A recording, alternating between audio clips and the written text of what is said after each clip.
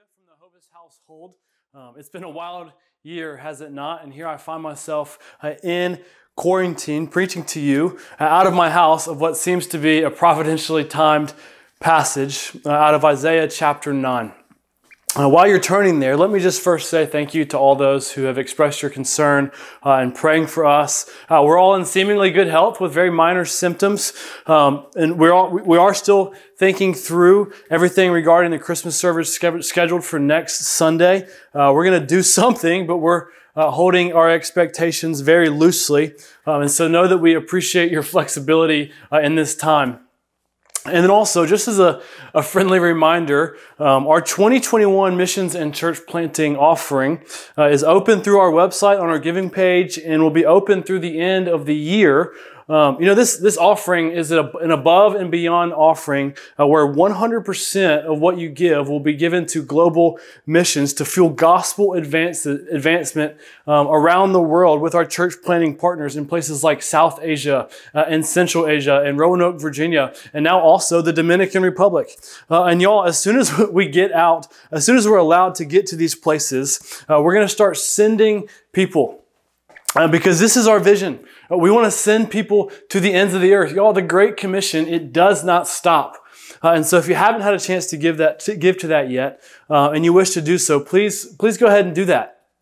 And then the last thing before we dive in today, specifically for today, after this sermon, we've got a very special treat from our Mercy Hill Church, Sending Church, from their worship team. Although we certainly could have put music together today, they just wanted to bless us this week. For those that are not familiar with Mercy Hill and our Sending Church, this is a small opportunity for you to have a peek into our support network that has just encouraged us and the Lord has blessed our church with and has been eager to help and encourage us in any way possible. And this seemed to be a pretty easy way for them to just jump in and serve us and love us and bless us and encourage us this week.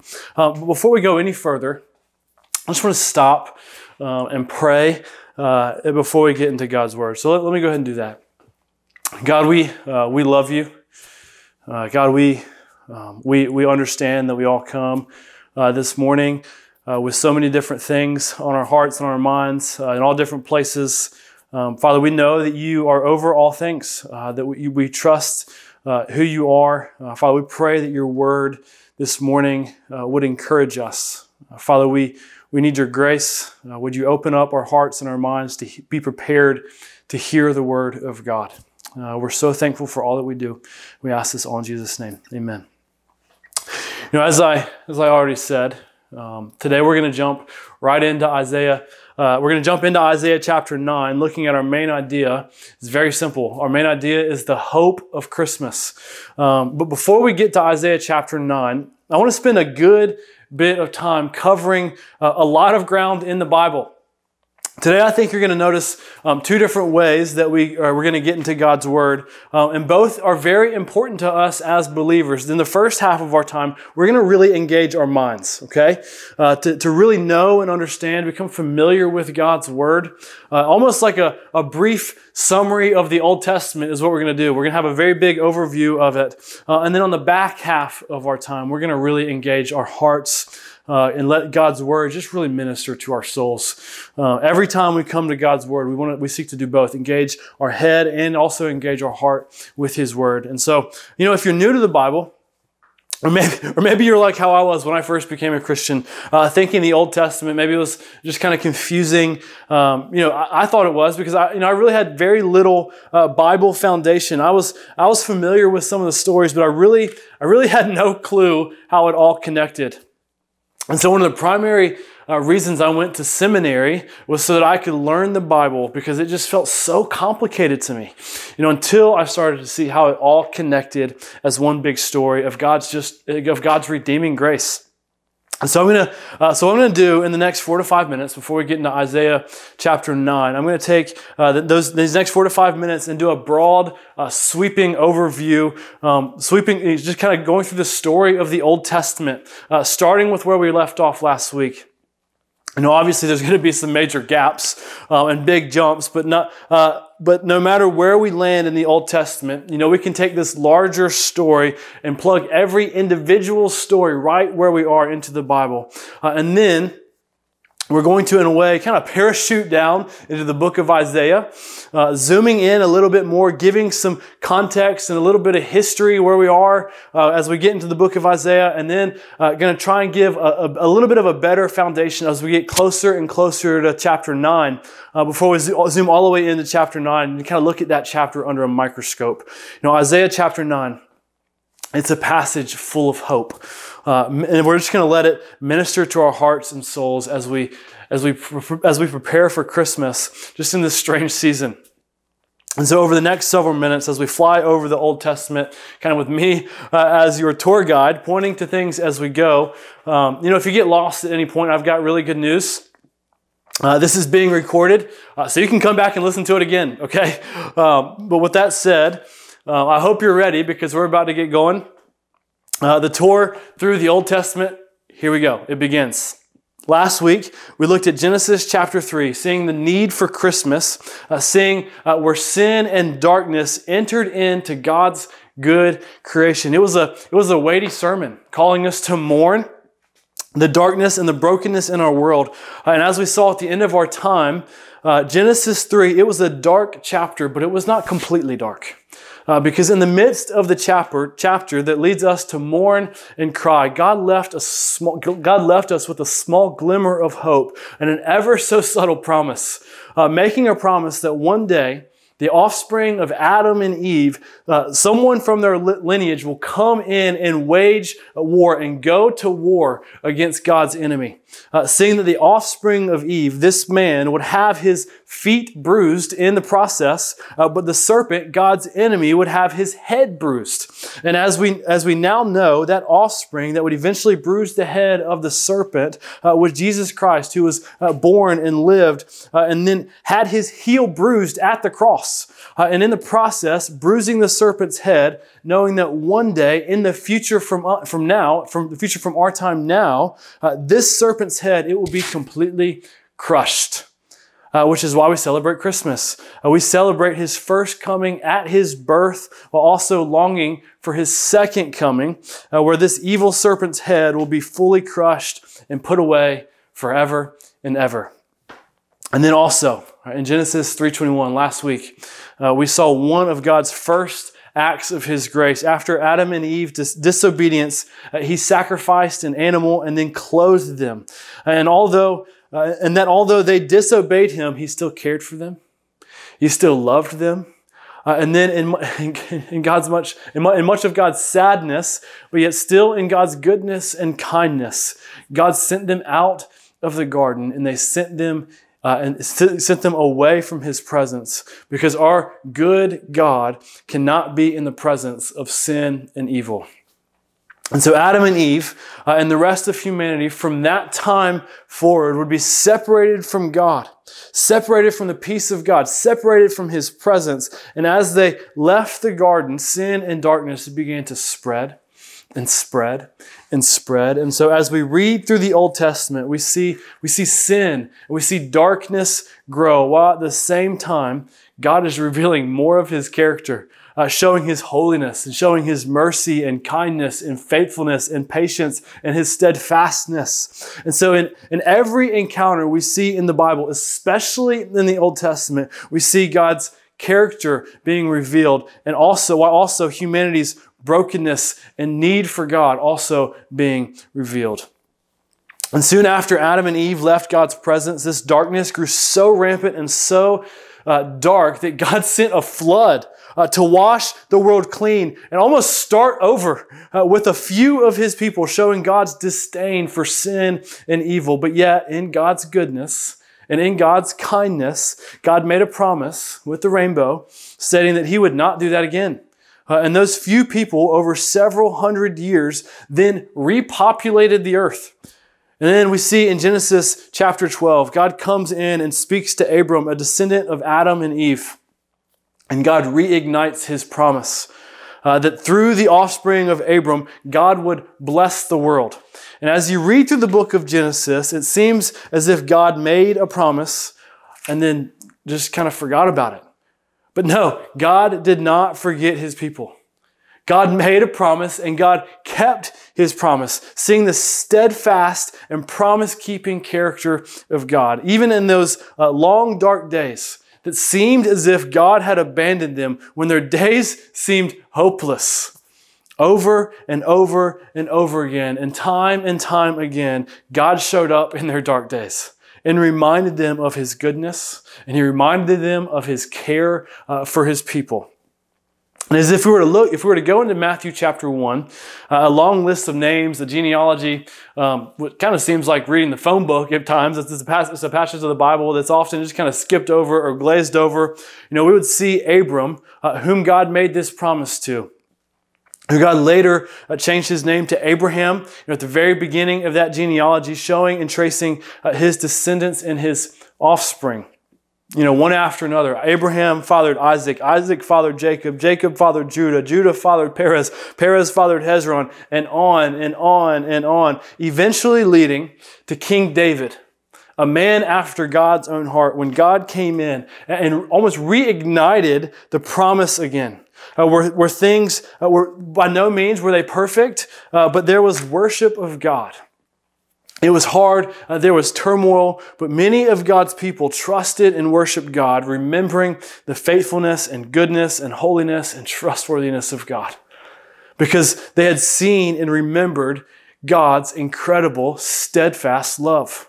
They knew and remembered each one of those stories in that genealogy and knew that God's grace and mercy was continually shown over and over and over again to his people. Because each one of those stories, we see God step onto the scene, not in their timing, but in God's perfect timing. In some of those times, even hundreds of years. But all the while, God remained faithful. And we see the cycle of faith in God's promises, followed by doubt and unbelief. And each time, God steps into these dark times of history and reminds his people that he is with them, that he has not left them, and that he is worthy of their worship. And then after the great King David, a descendant of Abraham, where we see God keeping his promise so clearly, we see his son Solomon built a massive kingdom with tons of wealth. And then as you go through the book of Kings, we start to see it all crumble and fall. And this once large, massive kingdom, it divides and splits. And kings on both sides of this now divided kingdom, they rise and they fall. And over and over and over again, you see they were doing what was evil in the eyes of the Lord. And so during these dark and cold days of evil and rebellious kings, God would send prophets, those who would speak for the Lord and call them to repentance and trust in the Lord. And so today, we parachute into this dark and cold season of biblical history where it seems as if darkness has won, where the Assyrian Empire is starting to take over much of this kingdom that once flourished. And because of it, they are now completely doubting God's promises yet again. The promise, that promise of the blessing of Abraham, they think, yeah, right. In this moment, they think that good God, he doesn't seem so good right now. They think that God that cares for us, that's silly. Have you seen the world? Our kingdom that God blessed us with, it's being decimated, seeming as if Satan was wreaking havoc in the world. Almost like what we've seen this year. Was seeing a global pandemic, people in isolation, causing great fear and confusion and sadness and anger, shutting down economies, causing economic hardship with perpetuating mental illness, leading to skyrocketed rates of depression and suicide, along with racial division and extreme idolization of politics, causing Christians and churches, friends and neighbors and relatives and politicians and news stations all over the country to be at odds with each other. And then the prophet Isaiah steps onto the scene with a word from the Lord to God's people, saying to them, this is God's word for you. Listen, I've got hope. Listen. And so this is our setting as we get into the book of Isaiah, I told Kelly this week, preaching out of Isaiah in quarantine, I thought it'd be kind of nostalgic, adding a bit of dramatic effect maybe. And then I told her in some ways, it kind of felt like the Apostle Paul writing to his church from a prison cell. And she looked at me and said, Eric, stop being dramatic. You are not in prison. We are in the comfort of our own home in sunny Florida, decorated for Christmas. Our kids have recently been introduced to the great season of The Brady Bunch, which they have been binge watching. Eric, this is not prison, okay? It's like, well, talk about a buzzkill. But here we are with the word of hope from the Lord coming into a season of biblical history that seemed dark and hopeless. And so all that to say, we come to the book of Isaiah. And just to kind of give some understanding of the first few chapters, before we get to the great chapter 9 of Isaiah that's full of hope for Christmas, the first 5 chapters of Isaiah are confronting the kingdom of Judah's sin. Which, if you remember, just from our quick Bible history lesson, that was one of the 2 kingdoms that divided after King Solomon and David. And just to make it simple, the kingdom of Judah that once served God, believing in God's promises, have now rejected God, and they're now serving false gods, pagan gods. And then in chapters 6 through 12, of Isaiah, where we'll be today, specifically in chapter 9, like I've been saying, in the midst of this dark time in history, God paints for them a vision for their future, where God's grace will preserve a people for himself that he will enjoy forever.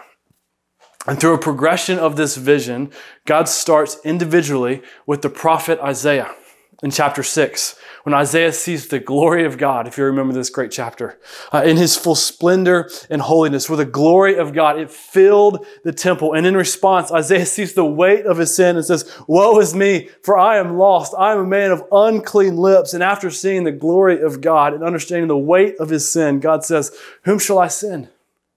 And Isaiah says, "Here am I, send me," showing incredible grace, showing much grace to Isaiah. And then in chapters 7 through 9, we see God move from speaking individually to Isaiah to God addressing then an entire people through Isaiah. And so God comes in and speaks grace to one of these divided kingdoms, right? The kingdom of Judah that was under the leadership of a bad king who was named King Ahaz. The Bible says that this king, that he did not do what was right in the eyes of the Lord. And in the midst of this bad king Ahaz's rule, God sends Isaiah to come and speak God's word to him and warns King Ahaz and seeks to call him back to faith in God. And in all of this, the Lord says to this faithless King Ahaz, speaking to King Ahaz, so that they could speak for his entire people, there are many things that he said, but in Isaiah 7, chapter 7, verse 14, he says to Ahaz, speaking to his entire kingdom, this is what it says. It says, "The Lord himself will give you a sign. Behold, the virgin shall conceive and bear a son, and shall call his name Emmanuel." Telling King Ahaz for this entire kingdom, continuing to slowly instill more hope that one day this long-awaited Messiah from the line of David and Abraham and the offspring of Eve will be born from a virgin. "And you shall call him Emmanuel," which means God is with us. And then we see the prophet Isaiah in chapter 8, speaking with the Lord, saying he will wait and fear the Lord. Saying, "I will hope in the Lord." Even while everything around him seems so incredibly dark, he puts his stake in the sand and says, "I will hope in the Lord." In fact, at the end of chapter 8, in verse 22, right before we get to our passage today, the Bible says there was thick darkness. That's what it says. It says there was thick darkness, which is exactly where the prophet Isaiah placed his stake down, saying, "My hope is in the Lord. I will wait for the Lord." And then all of a sudden in Isaiah chapter 9, with this intense backdrop of thick darkness, we step into a vision of incredible hope of Christmas, the light of Christmas that comes when Jesus Christ, Emmanuel, God who is with us, comes onto the scene. And then look what God's word says, starting in verse 2. Read it with me. There's 6 verses here, so read verses 2 through 7 with me. Follow along. It says, the people who walked in darkness have seen a great light. Those who dwelt in a land of deep darkness, on them has light shone. You have multiplied the nation. You have increased its joy. They rejoiced before you as with joy at the harvest, as they are glad when they divided the spoil. For the yoke of his burden and the staff of his shoulder and the rod of his oppressor you have broken as on the day of Midian. For every boot of the tramping warrior in battle tumult and every garment rolled in blood will be burned as fuel for the fire. For to us a child is born. To us a son is given, and the government shall be upon his shoulder, and his name shall be called Wonderful Counselor, Mighty God, Everlasting Father, Prince of Peace. Of the increase of his government and of peace there will be no end. On the throne of David and over his kingdom, to establish it and to uphold it with justice and with righteousness from this time forth and forevermore. The zeal of the Lord will do this. And so for the rest of our time, this is where we're going to stay. Sitting in the incredible hope of Christmas. And what we'll see is that this incredible hope of Christmas is a person of who we now know is Jesus Christ.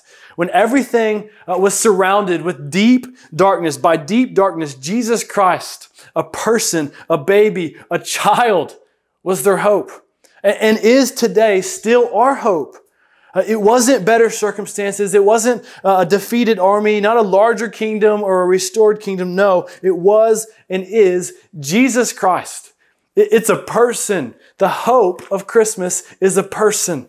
And when we think about who Jesus is and what we gain through Jesus' birth, these 6 verses in Isaiah chapter 9, they ring true for us. This is Emmanuel. All right, this is our God who is with us. And so for the back half of our time, I want to just sit in these truths of what we have in our hope of Christmas, Jesus Christ. I don't have any points, just God's word to minister to our hearts and to our souls. You know, imagine this as you're sitting here in my house with me, with a troubled spirit, experiencing a deep darkness. And as your brother in Christ, as your pastor, sitting here praying these words with you and over you, knowing that I deeply care for you, right? Knowing that my wife, she deeply cares for you, knowing that you have a safe space here with us, here in our house with us, knowing that if you call New City Church your home church, you're prayed for regularly, that we are here for you, that we love you. And so whatever you come here with today, whatever worries, whatever struggles, whatever pain, whatever hardship or loneliness or anger you bring, let these words of hope from Isaiah's dark days minister to your heart and soul, and let it fill you with the hope of Christmas. And I know and understand that everyone comes here today with all different experiences. Maybe today you woke up knowing and experiencing the joy of the Lord, celebrating the goodness of God, delighting in the Lord. And we praise God for that.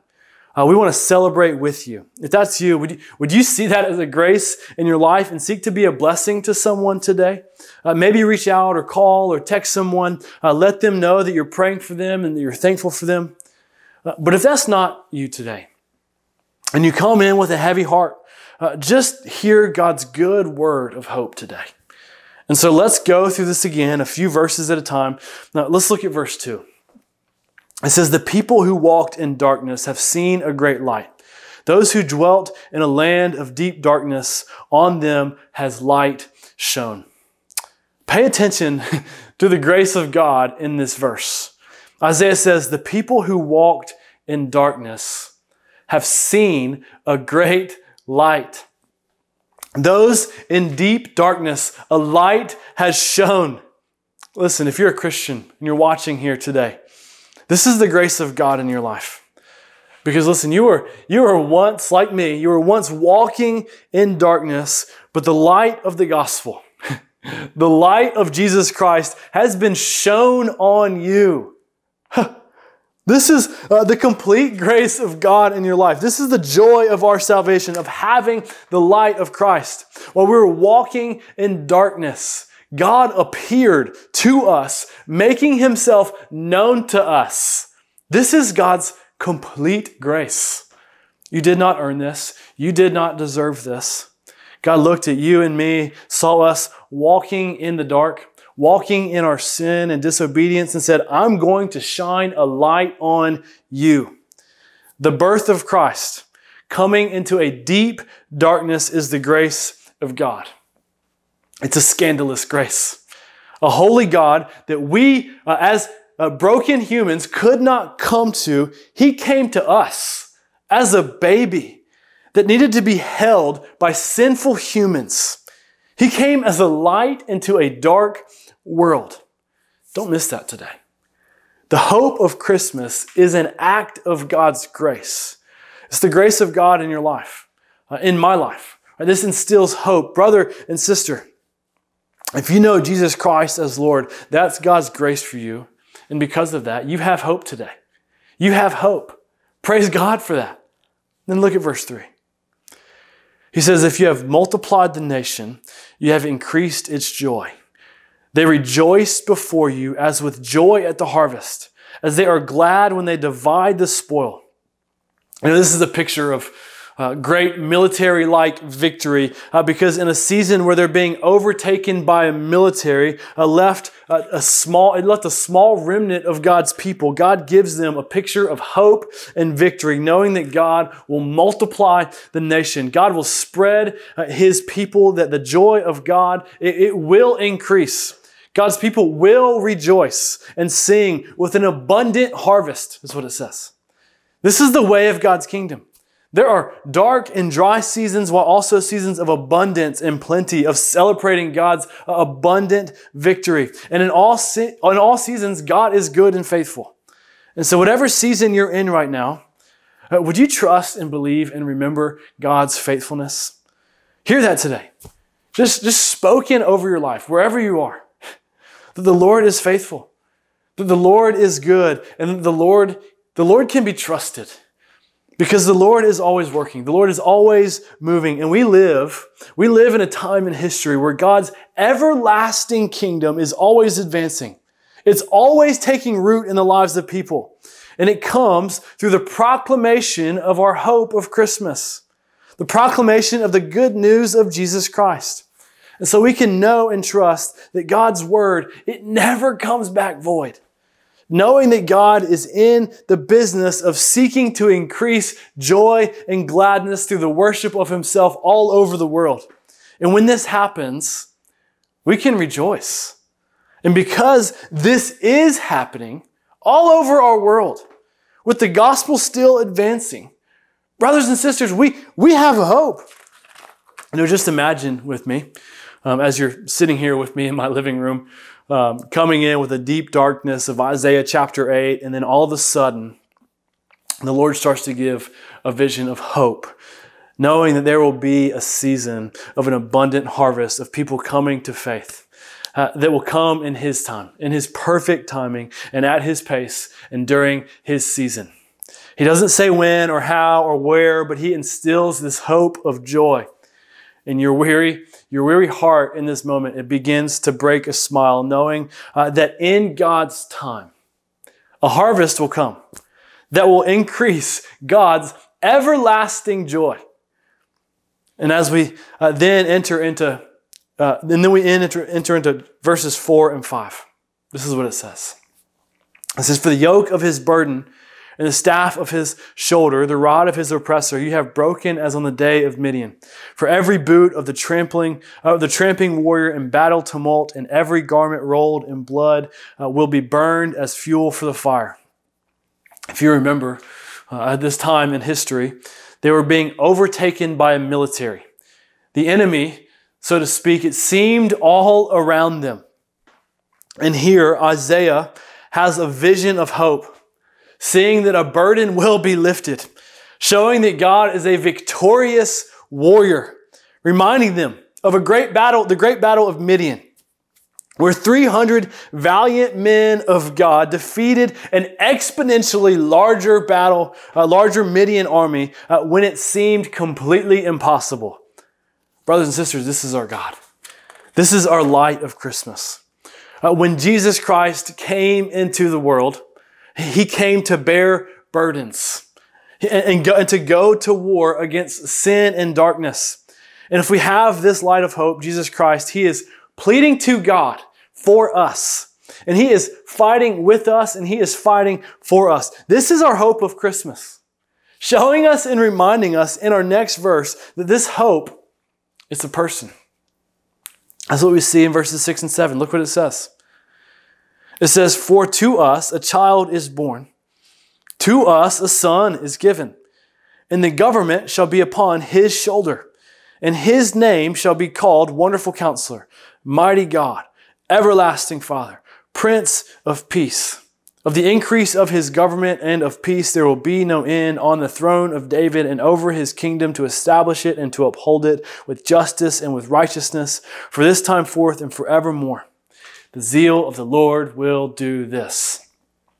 Brothers and sisters, wherever you are today, whatever you come with today, as we prepare for the Christmas season out of a backdrop of deep darkness, our hope for Christmas is that Jesus Christ, God's Son, was born a baby, knowing that he would be born to die, to ultimately hold up an everlasting kingdom that has no ends. That this everlasting kingdom, he would hold it up, and our worldly government, it would be held on his shoulders. That this baby grew up to become a king, to establish justice and righteousness forever. Isaiah said, "From this time forth and forever," which includes us here today, this valiant warrior who would be born a baby and grow up to become a king, who would fight our battles, who would plead for us on our behalf and establish justice and righteousness. This king is our hope, and this king, the Son of God, Isaiah gives us a fourfold name: Wonderful Counselor, Mighty God, Everlasting Father, and Prince of Peace. So we're going to spend the last little bit of our time here today diving into these four names of our Messiah that characterizes and describes the greatness of Jesus, our hope. That describes what this baby would be born to be and provide for God's people. When we think about the different names of God, they have different weight to them. They hold a weight to them, and there's meaning. They're describing his character. It's God's identity. We as Americans, we often don't do this with names. But the names of God, they always describe his character. They're always true. Like the name Jesus, it means to deliver or rescue. The name Messiah, it means anointed and set apart by God. The name Emmanuel, what we saw earlier, means God with us. And so they all have meaning. They all hold weight. And so if you want to learn about who God is, we could look at just his names throughout the entire Bible. But we Americans, we don't often do this. And when we do, it's the parents often seeking to instill some sort of identity into their children, which is a good thing. But what often happens, like with our family, we just pick a name that we like, often not associated with any meaning.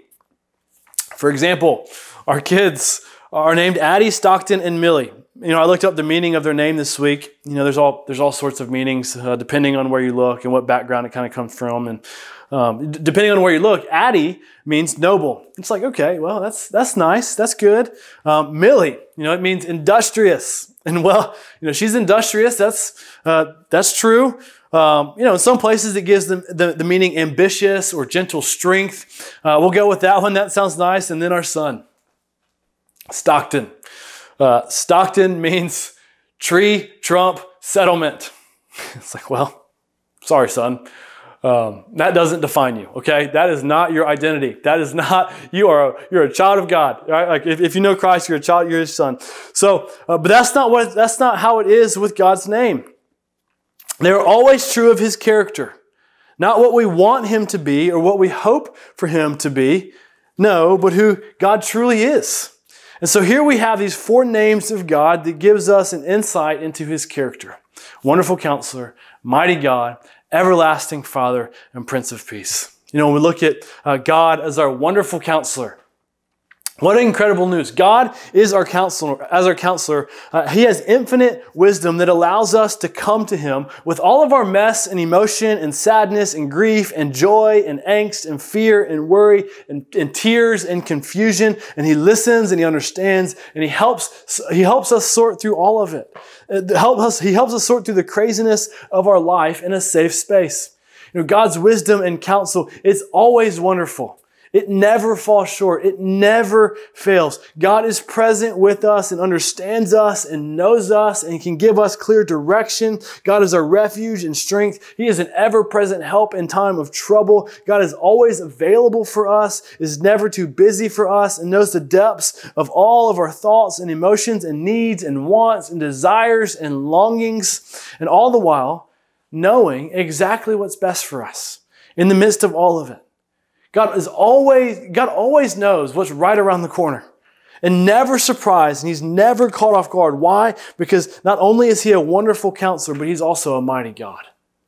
Not only does He care for us with an infinite wisdom, but with complete clarity and tenderness and gentleness and love and trustworthiness, but He also knows all things, sees all things, and holds all things in His hands. He's over all things. This is our mighty God, the same God that clothed Adam and Eve in the garden by His grace and mercy and care is the exact same God that spoke the very world into existence by His very word.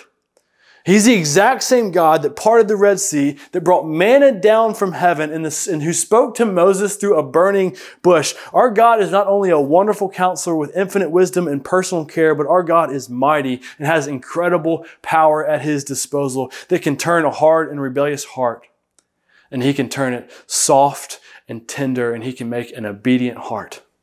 God, by His very word, speaks and gives life. And by the indwelling Holy Spirit, takes what seems impossible, takes a person that seems too far off and too far gone, picks them up out of their miry pit, and brings them into the flourishing care of the wonderful counselor.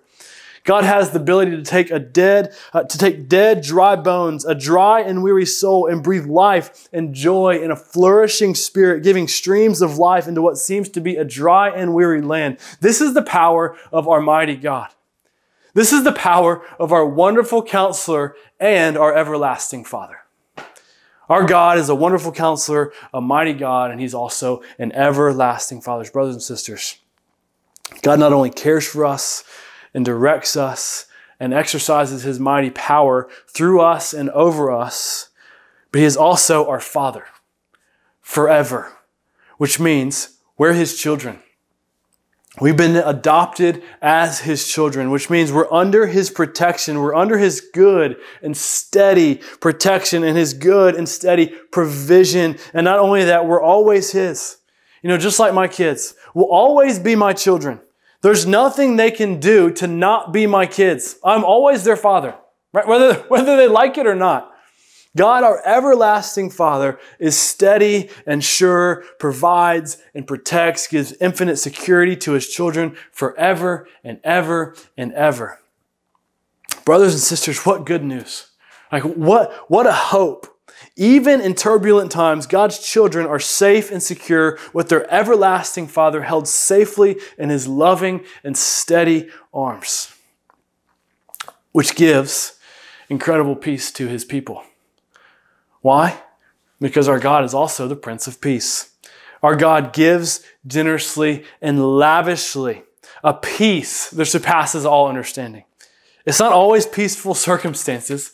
It's not always an easy, quiet life, but the Prince of Peace, when we come to Him, our wonderful counselor, our mighty God, our everlasting Father, when we come to Him in humility, coming to His word, eager to hear from Him, longing to be in God's presence, our God, our Prince of Peace, loves to lavish a sustaining grace and a peace of heart and a peace of mind over His children. Brothers and sisters, when Christ was born, this is the hope that came with Him. I don't know what you come with today. I don't know what weight and what burden you're holding. I don't know what anger or sadness or fear or joy or excitement or eager expectation you may have today.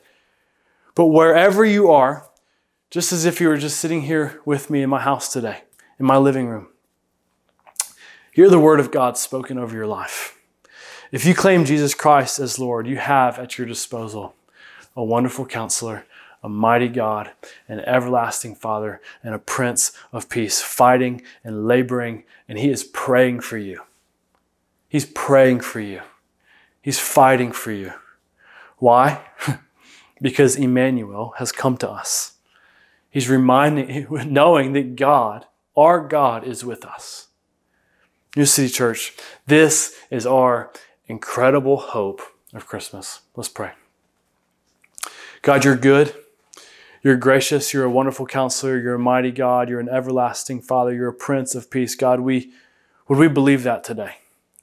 Would we let that just overwhelm our hearts and our minds with the grace of God, knowing that we are held deeply and lovingly and carefully in your arms, steady and sure. God, you're good. Would we be reminded and have an eager hope and expectation of just remembering the great hope that we have at Christmas. We ask this all in Jesus' name. Amen.